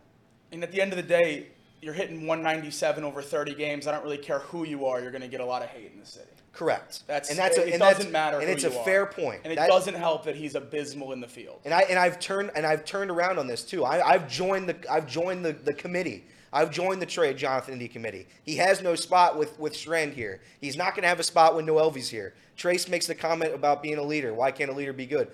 Leaders matter. I mean, if you think leaders matter, that's nonsense. I mean, leaders objectively have a role in the MLB clubhouse. Paul said it with the Nationals in their World Series year. There's a clubhouse leader. Is Jonathan India that guy? I don't know. Maybe he's not. But it certainly seems like that way. It certainly seems that way to the public. And that's why I think being a leader to a team does have relevance. Yeah, and I mean, look, you get into the whole thing about keeping a guy too long. The Andy Dalton thing is a very interesting comparison. It's different in that one had far more longevity. But I think anybody could have made the argument. I mean, somebody said in the chat he was booed at some celebrity softball game here recently. I think that was probably Logan Wilson's deal, or maybe it's something else. How in the world could anybody boo Andy Dalton? I mean, seriously. If you go to some charity event and you get off on booing anybody, I don't care who's there, right? Unless Dahmer shows up to play second base. But, I mean, seriously, who goes to something like that and boos Andy Dalton? But I was doing NFL games every week for 25 years and watched a lot of football. I thought the Bengals should have moved on from him after about a 4th or 5th year. It was time to go. But you got all wrapped up in making the playoffs. Then you get a playoff game and just get bludgeoned because the quarterback couldn't win the big game and didn't even play well in the big game. I mean, his stats were mind-boggling in primetime games and in playoff games. I mean, when you look at them, and we'll put them up when we get closer to football season, when you put them up, you actually can't believe it. I remember doing a Bengals game here for Fox and coming in, and you're like, you have got to be kidding me. I think the same thing could have been said for Marvin Lewis. There was a point in time where it was time to move on. And you waited too long. And you kept going through this heartbreak year after year after year after year. I'm wondering if, can you hang on to India too long? If he's not part of the future, you got to move now. And don't let all this – there's just been a lot of hate for the dude. And I don't get it. He gives you everything he's got. Tracy Jones used to give you everything he had. He gives us everything he has, we think. Look at that In-N-Out T-shirt. It's a big league T-shirt. It's a little overrated, though, In-N-Out. Don't you think? Oh, yes. I tell you, Tracy, I think it's a lot like a McDonald's, or not comparison the product there. Right. But I think that it depends on which one you go to. Yeah. I think there's some skylines that are that way. I think some skylines are better than others. Yes! I think there are some In-N-Outs that are better than others. And I've been to them in California and Arizona and Texas, and you have too. Well, you know what? If that company ever went public, I'd be all over it, because the line to get in is incredible. That woman who owns it, young girl, by the way, is the first woman billionaire in this country. I don't know what her name is, but she has a great history. Every time I go, there's a line, really popular. I think the prices are reasonable, but I tell you, they have the worst French fries I've ever had. Terrible. I'm with you on that. But their burgers are pretty doggone good. Yeah. It is. They're pretty good.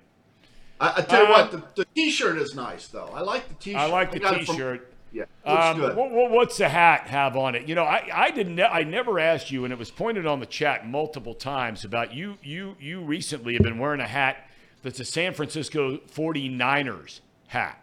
Why? I never wore a San Francisco 49er. I wear a Winston-Salem.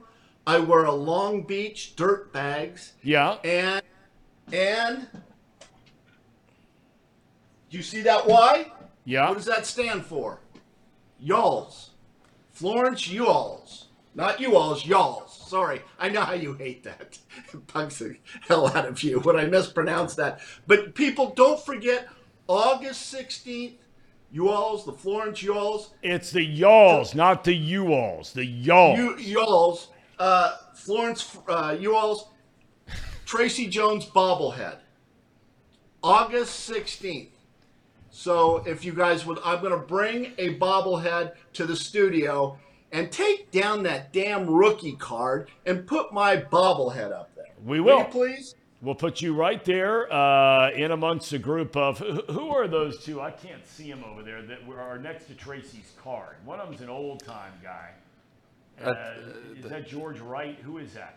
That's you and your dad, I'm pretty sure. No. I'm talking about over here, closer to Tracy. Yeah, I know the two old guys my dad would be, but over here, I don't know who that is. That's the Xavier guy. Wait, you mean Joe and Byron? At the blue desk? Who are the two Reds bobbleheads down here? Yeah. No, you can't see them in the picture Pinson there. and You George got to Wright. move closer towards okay. Casey. Hang on. Veda Pinson and George Wright. All right, thank you. George My Wright bad. and Veda. Oh, I thought There's two rookie cards, I'm pretty sure, right? That's the one on the left one. Tracy, you will be right there, your bobblehead given out by now help me here, Florence. Y'alls. Amen. That'll be on August the 16th, right? Yes. Are you going to be 16th. out there signing autographs, meeting people when they come in the door? What are you doing? I'm going to be signing autographs, and I think, again, $5 I think is a good value. If you want me to sign the bobblehead, that'll be $10. So, please, I got to make some extra money. I bring that up. I got paint all over myself. I don't think my place is going to sell, Tom. I think they're backing out. There's a lot of things that need to be fixed, and I'm not fixing them. So you're going to take my place, remember, on 209 Bird Street in Covington. Take it or leave it, as is. I'm not going to spend $20,000 on a house that was built in 1894, okay? It's an old house. If you want a nice place, go to Terrace Park or Bellevue or Indian Hill. There they have new, nice places. Paul, you're the one that might be in the market here. I mean, any last thoughts about this? You mean on housing? On his house. Oh, well, yeah, actually, Lizzie and I, we made the decision a couple of days ago. I think we're going to go for an apartment, not a house. So I don't know if that puts us out of the market. Tracy, one thing I will say, I don't know if you know this, but my first job in professional baseball was broadcasting for the Florence Yalls. So I'm intimately familiar with, I would say UC Health Stadium. It's now, I think, Thomas More Stadium. Yes, it is. Yeah. Very nice ballpark. Very nice. It is. And, they would do a lot of fun stuff, between the fireworks and the promotions. Like, the guy, Tracy, you ever seen the guy that they, actually, you know what, Tracy, you should do this on the night of your bobblehead. They tape somebody up in right field. Do you know this promotion? Yeah, I think you put on the Velcro suit and you go out in right field and you get Velcro to the wall, and if you catch a home run, you win like a car or something. That would be awesome. Let's get you out there doing that, Tracy. Well, I don't really need a car because I've got a Range Rover and a Cadillac Escalade, so I really don't need 3 cars. Here, let me throw this at you guys. My wife, speaking of cars, Tom, you're going to love this, got her vanity license plate. I just picked it up. You ready for this? And let me just describe my wife. She is an egomaniac. All she talks about is money. She brags about the car she drives, that she was a homecoming queen, that she dated 5 professional athletes, juvenile humor, nothing like me, Tom, right? Nothing like me. So she gets this vanity. All right, wait a minute. Okay, you just said a few things about her, and that's fine. I mean, you're the one that said it, not me. I would like to add to that list, she is also a highly productive human being in the workforce and has been for a long time. So go ahead. She's actually stinking rich, which really makes her attractive. Okay, because she's earned it. Yeah, she had. She started. Okay. I would love to throw the figure out. She's actually retiring at the beginning of next year, and the money that she got to retire was a Howard Hughes pension plan. Back when Howard Hughes, a great man, took care of their employees.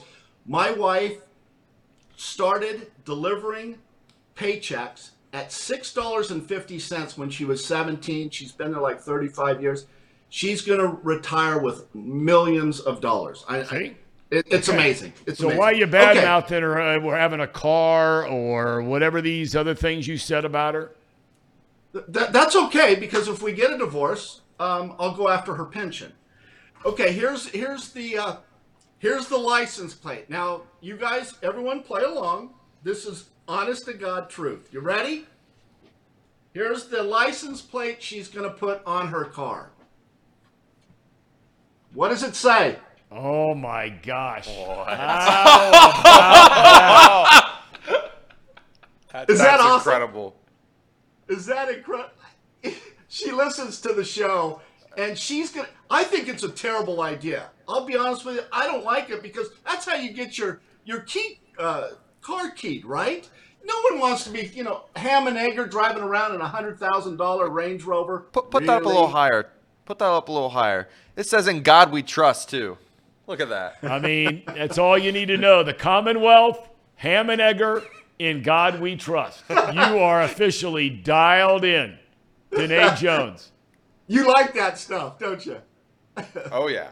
It's the greatest. That's incredible. That's fantastic. That is an outstanding license plate. So when she has that, how in the world could you say anything negative about her? Well, I just don't. I'm not into the whole vanity license plate. I got to tell you, when I was a kid, I knew I was going to be famous and a Major League Baseball player. I just knew it. My dad knew it when I was 5 years old. I was actually bred to be a Major League Baseball player. You lived down the street from the Marinovich family, so you knew all about it out there in California. Well, my dad actually used to date. Well, when he first dated my mom, the first date they went on, he ran out of gas on purpose and had my mom push the car to the gas station just to prove how strong she was. Absolutely. Then, that's how you find out if that's good breeding material. That's a solid veteran move. That's exactly. He actually pulled a fire alarm in class and then had a stopwatch and timed how fast she got out of the building. I mean, and she was very fast. But Tom, the whole thing with the Vandy license plate, come on. I knew I was going to be, like I said, a Major League Baseball player, and I was going to put on my license plate, you know who, because everybody would know who I am, right? Now I'm thinking about it. That's a bad idea. You don't want attention drawn to you. I don't. You know how I am. And here it is. That's not good. Big eagle, that lady. Boy, I love that ham and egger. That's just an awesome license plate.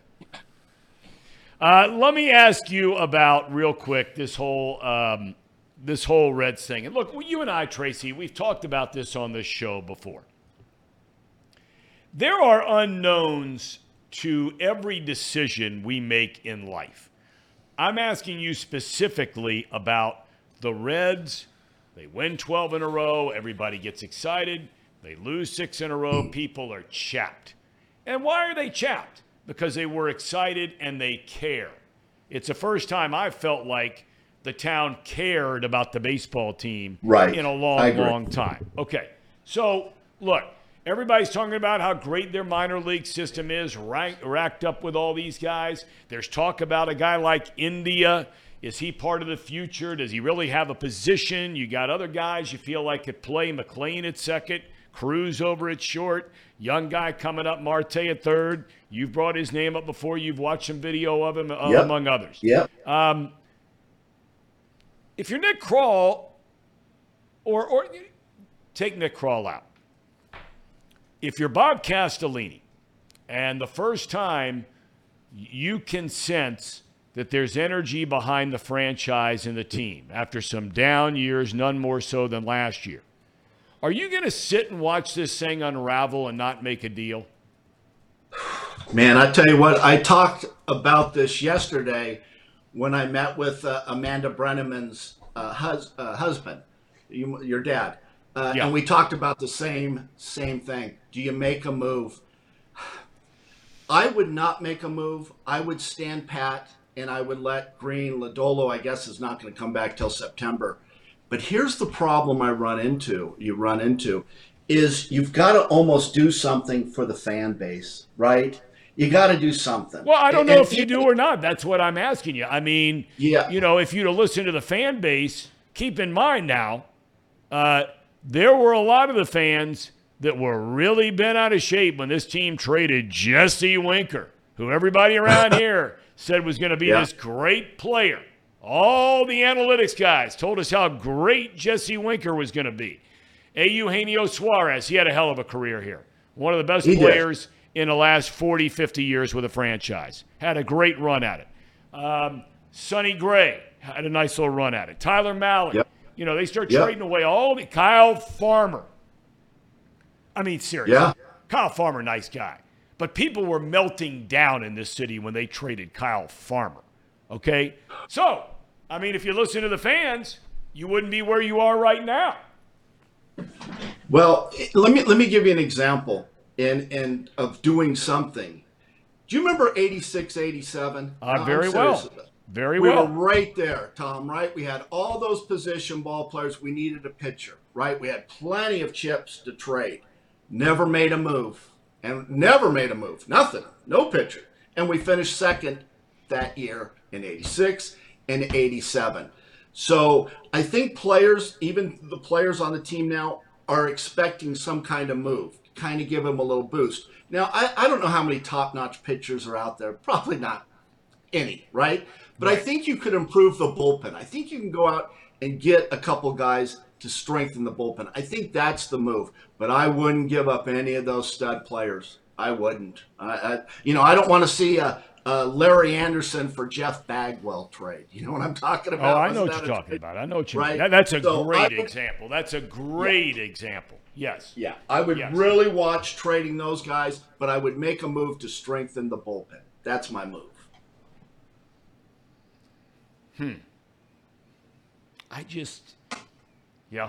What would you do? Well, I mean, we've been talking about this basically for 2 hours today. And it's really, tough. you can't talk enough about it because people are wondering here, you know, what is the right move? And as we were talking before you came on about the unknown, you know, people who say, well, you can't, like you just said, I can't trade any of these top prospects, which is a perfectly viable argument. Right. The flip side of that is the unknown is, you know, what if they're not Jeff Bagwell? Right? What if they're Jeff Jones? Okay? Pick something. There's no guarantee that all these young players. I mean, Tracy, we were talking with my dad earlier in the show today. When this season began, just put it into context in this way, okay, and relate this on a different level to these minor league players. The 4 players we were talking about the most on this Reds team and the future of the Cincinnati Reds before this season began, they were Hunter Green, Nick Lodolo. The only 2 position players that anybody even contemplated thinking about hanging around for the long haul. Nobody was talking about Jake Fraley or TJ Friedel. Yeah, you knew you had some of these guys coming up through the minor leagues, but the only 2 guys anybody talked about were India and Stevenson. Right? I know. India and Stevenson are afterthoughts on this team. And Lodolo and Green have been gone so long, it's almost as though they haven't even pitched for this club this season. And I don't think that's being disrespectful. I think most Reds fans feel like we have not seen either one of those guys in forever. So my question is, how did they do it? How are they winning? You know, they've had a rough spot going, you know, last few games. Yeah. But how have they done it? I'll tell you how they've done it, Tom. And this is a blueprint going forward for a lot of general managers. Here's a stat of the day for you guys, for you JOs. Last 40 games. Are you ready for this? The Reds have stolen 70 bases. 70 stolen bases. The next team down, 46, Arizona. They're stealing bases. They're getting to second base. Well, now, hold on. In fairness, okay, what you said is statistically right.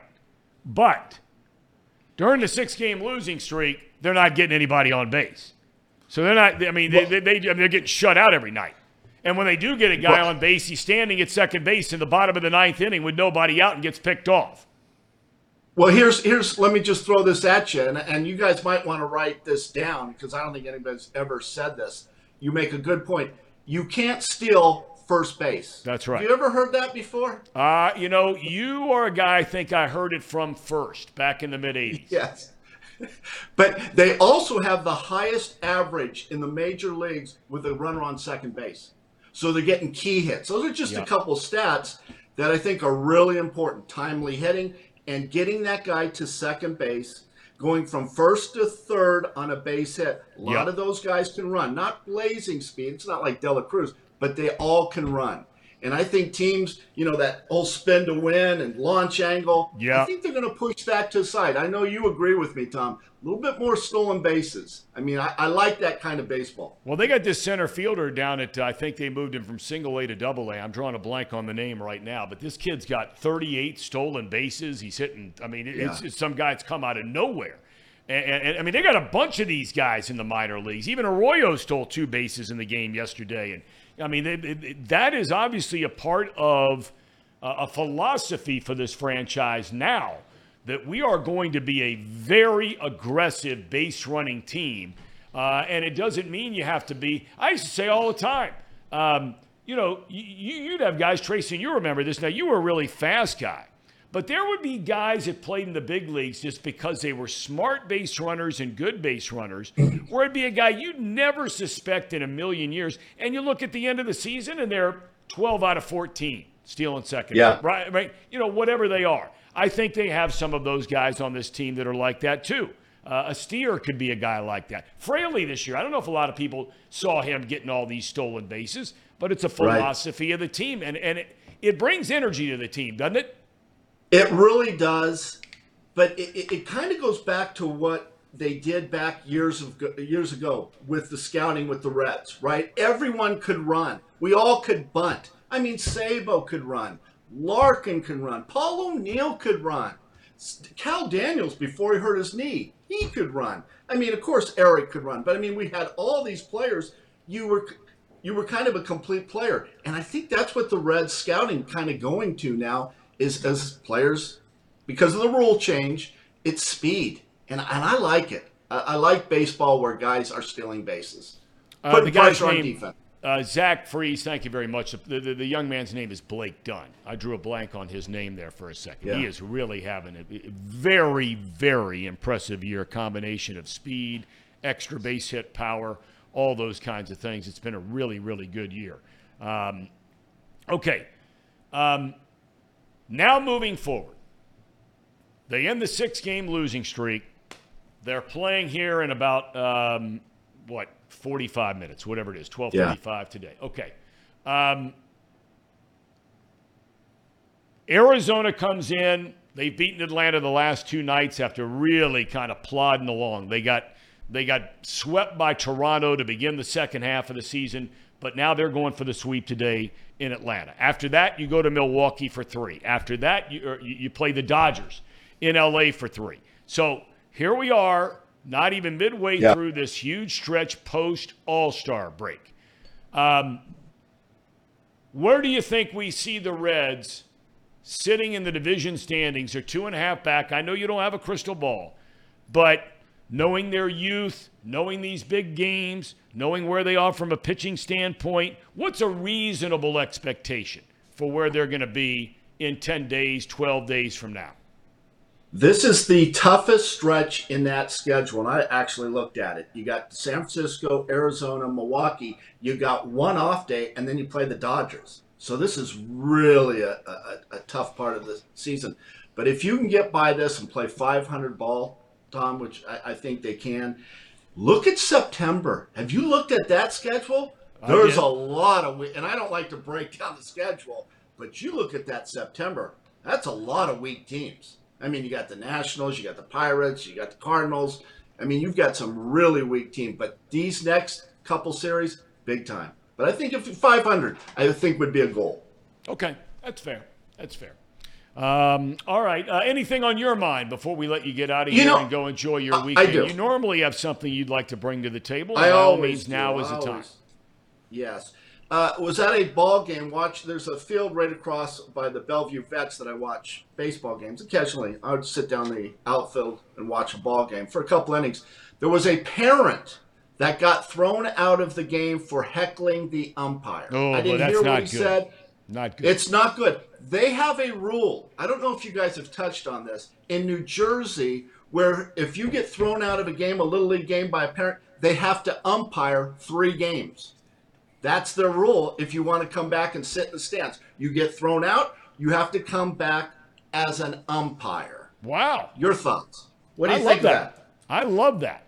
I think that is a fantastic idea. Here's the problem, and I got this from Marty.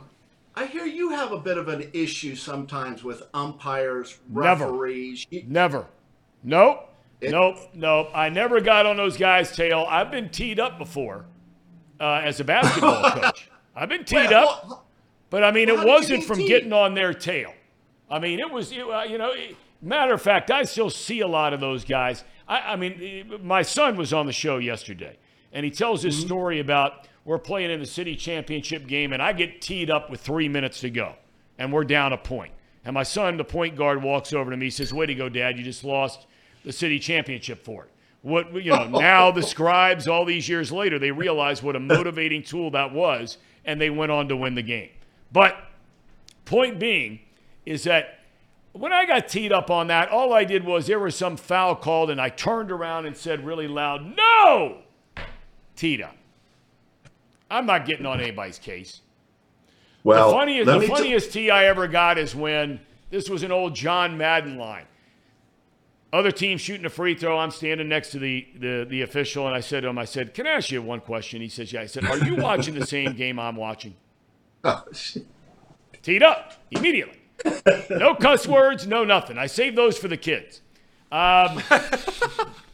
Did I just say that? No, but look, I never, especially baseball, when I coach baseball, I never one time got on an umpire's ass about anything.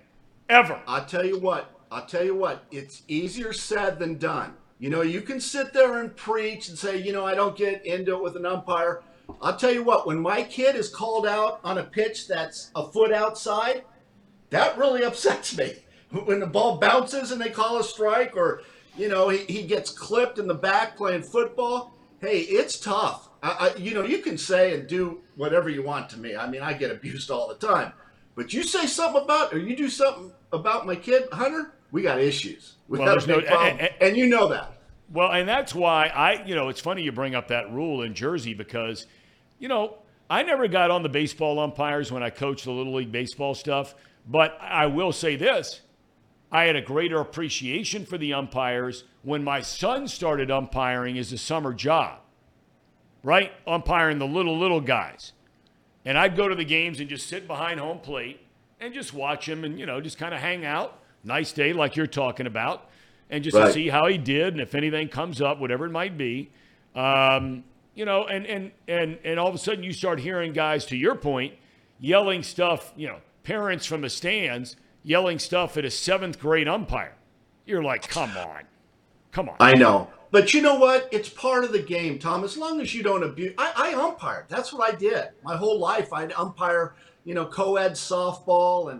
And even when I would come home, because I was so money hungry and I got paid like $50 to umpire 2 games. I was all about getting money. Yeah. And I would go umpire games. And so I understood. I could take a little bit. I would say, you know what? I missed that call. But when someone starts yelling, hey, when are you going to get a real job? To me, and someone goes like this. He goes, you know, he plays in the big leagues. And you see that Corvette out there? That's his car. He's like, oh, I didn't know. But yeah, he was yelling, when you get a real job, get a real job. Well, I had a real job playing in the big leagues. Enough said. All right, give us a ham and egger. One last look before we let you go. Pull it up. Here it is, boys. How long's it going to be before she gets her car keyed? If you see this driving around, please. It's not my idea. Here it is. Gentlemen. Ham and egger. Doesn't get any better than that. No. That is big league, as I like to say. Tracer. All right, thanks for your time, my man. Have a great weekend. All right. See you guys. 37 for his first 100. It's an all-time Reds record. Really? I didn't know. No Ellie De La Cruz. No Matt McClain. That was Joey Tracy Votto. Jones. No Frank Robinson. Tracy Jones. Wow. 37 hits in his first 100 at-bats as a Red. Wow. Good for him. 37 in his first 100? 37 in his first 100, Tom. Did he tell you that? No. I heard it on the Reds radio or TV. I can't remember which one it was. Oh. Yeah. I saw it. It was in a little display case in the Hall of Fame. It should be. If it's not, should be. But we're going to have that bobblehead in a few weeks, about a month. August 16th, Florence Yalls. It's a great ballpark. Should we go to there? Should we go to that game? You know, we probably should go. Should we? No chance Tracy's watching the show right now. Should we all go and surprise him? The only thing I got to find out is I'm moving Luke in on the 15th. And I need to, 15th or 16th, I got to find out into college. But if we're done with that, let's go. We're in. Let's you do guys it. in? Well, Jacob, I would be out. You in? I'm in. You're in? I'm in. Let's go. In. Okay. We're going to go support our main man, Tracy, especially after that Ham and Eggers license plate. Yeah. That's big time. I'll go. All right. Do we have a yeah, we cherry do. on top? We do. It's kind of a topic, but we'll roll through it real quick. It's got to be real quick. Yeah, trust me, Tom, I'm with you. This just came out. This was a headline from Gordon Wittenmeyer or something. Yep. The tweet, for those of you listening in podcast form, it's a tweet, and the tweet is a quote, and it says, "I hate it." And then the headline of the article is how CES's arrival creates rotation of bench time for every Reds regular. This is a sensationalized headline that is completely out of context, and this is tough. This is a tough look because the quote comes from Jonathan India, but if you actually click the article and read it, it's very out of context, and it makes him look a whole lot worse than he is. And now all of a sudden, this tweet's everywhere. This is tough. You can't be doing this. Absolute clickbait headline. Absolute clickbait. And the other thing too is, even if India says, I hate it, like he could be kind of saying that with a smile on his face and be like, I hate it. I'm not playing every day. Like you just have no idea what he's saying here or how he's being phrased without the context of it. I read the whole article just a second ago. Dude, that's the world we live in, and it's just sad. It's pathetic. It's pathetic. And I'm not saying that Gordon was the guy who made that headline, because, if that was his Twitter or Cincinnati.com. No, that's his tweet. Okay, all right. Well, I'm just saying it's the world we live in. It's what can you say louder? What can make more clicks? What can do all this stuff as opposed to just, telling it the right way. All right. Luis Gonzalez is going to join us tomorrow. Diamondbacks are coming into town. My old buddy Gonzo, game-winning hit, bottom of the ninth inning to beat Mariano Rivera. Game 7 of a 2001 World Series. What a career he had. He now calls the Diamondbacks games on television. He will be joining us tomorrow. And we'll, of course, recap what's going on at the Open. We'll talk about the Reds and the Giants and the upcoming Arizona series. We never got to the Bengals Ring of Honor. That's my fault. We stayed on this Red saying we will get to that tomorrow. Boomer Esiason, Chad Ochocinco, congratulations. Gentlemen, thank you. Have a great rest of your day. Great show today, Tom. Amen. Great Amen. show. Thank all of you for being with us. We'll see you tomorrow.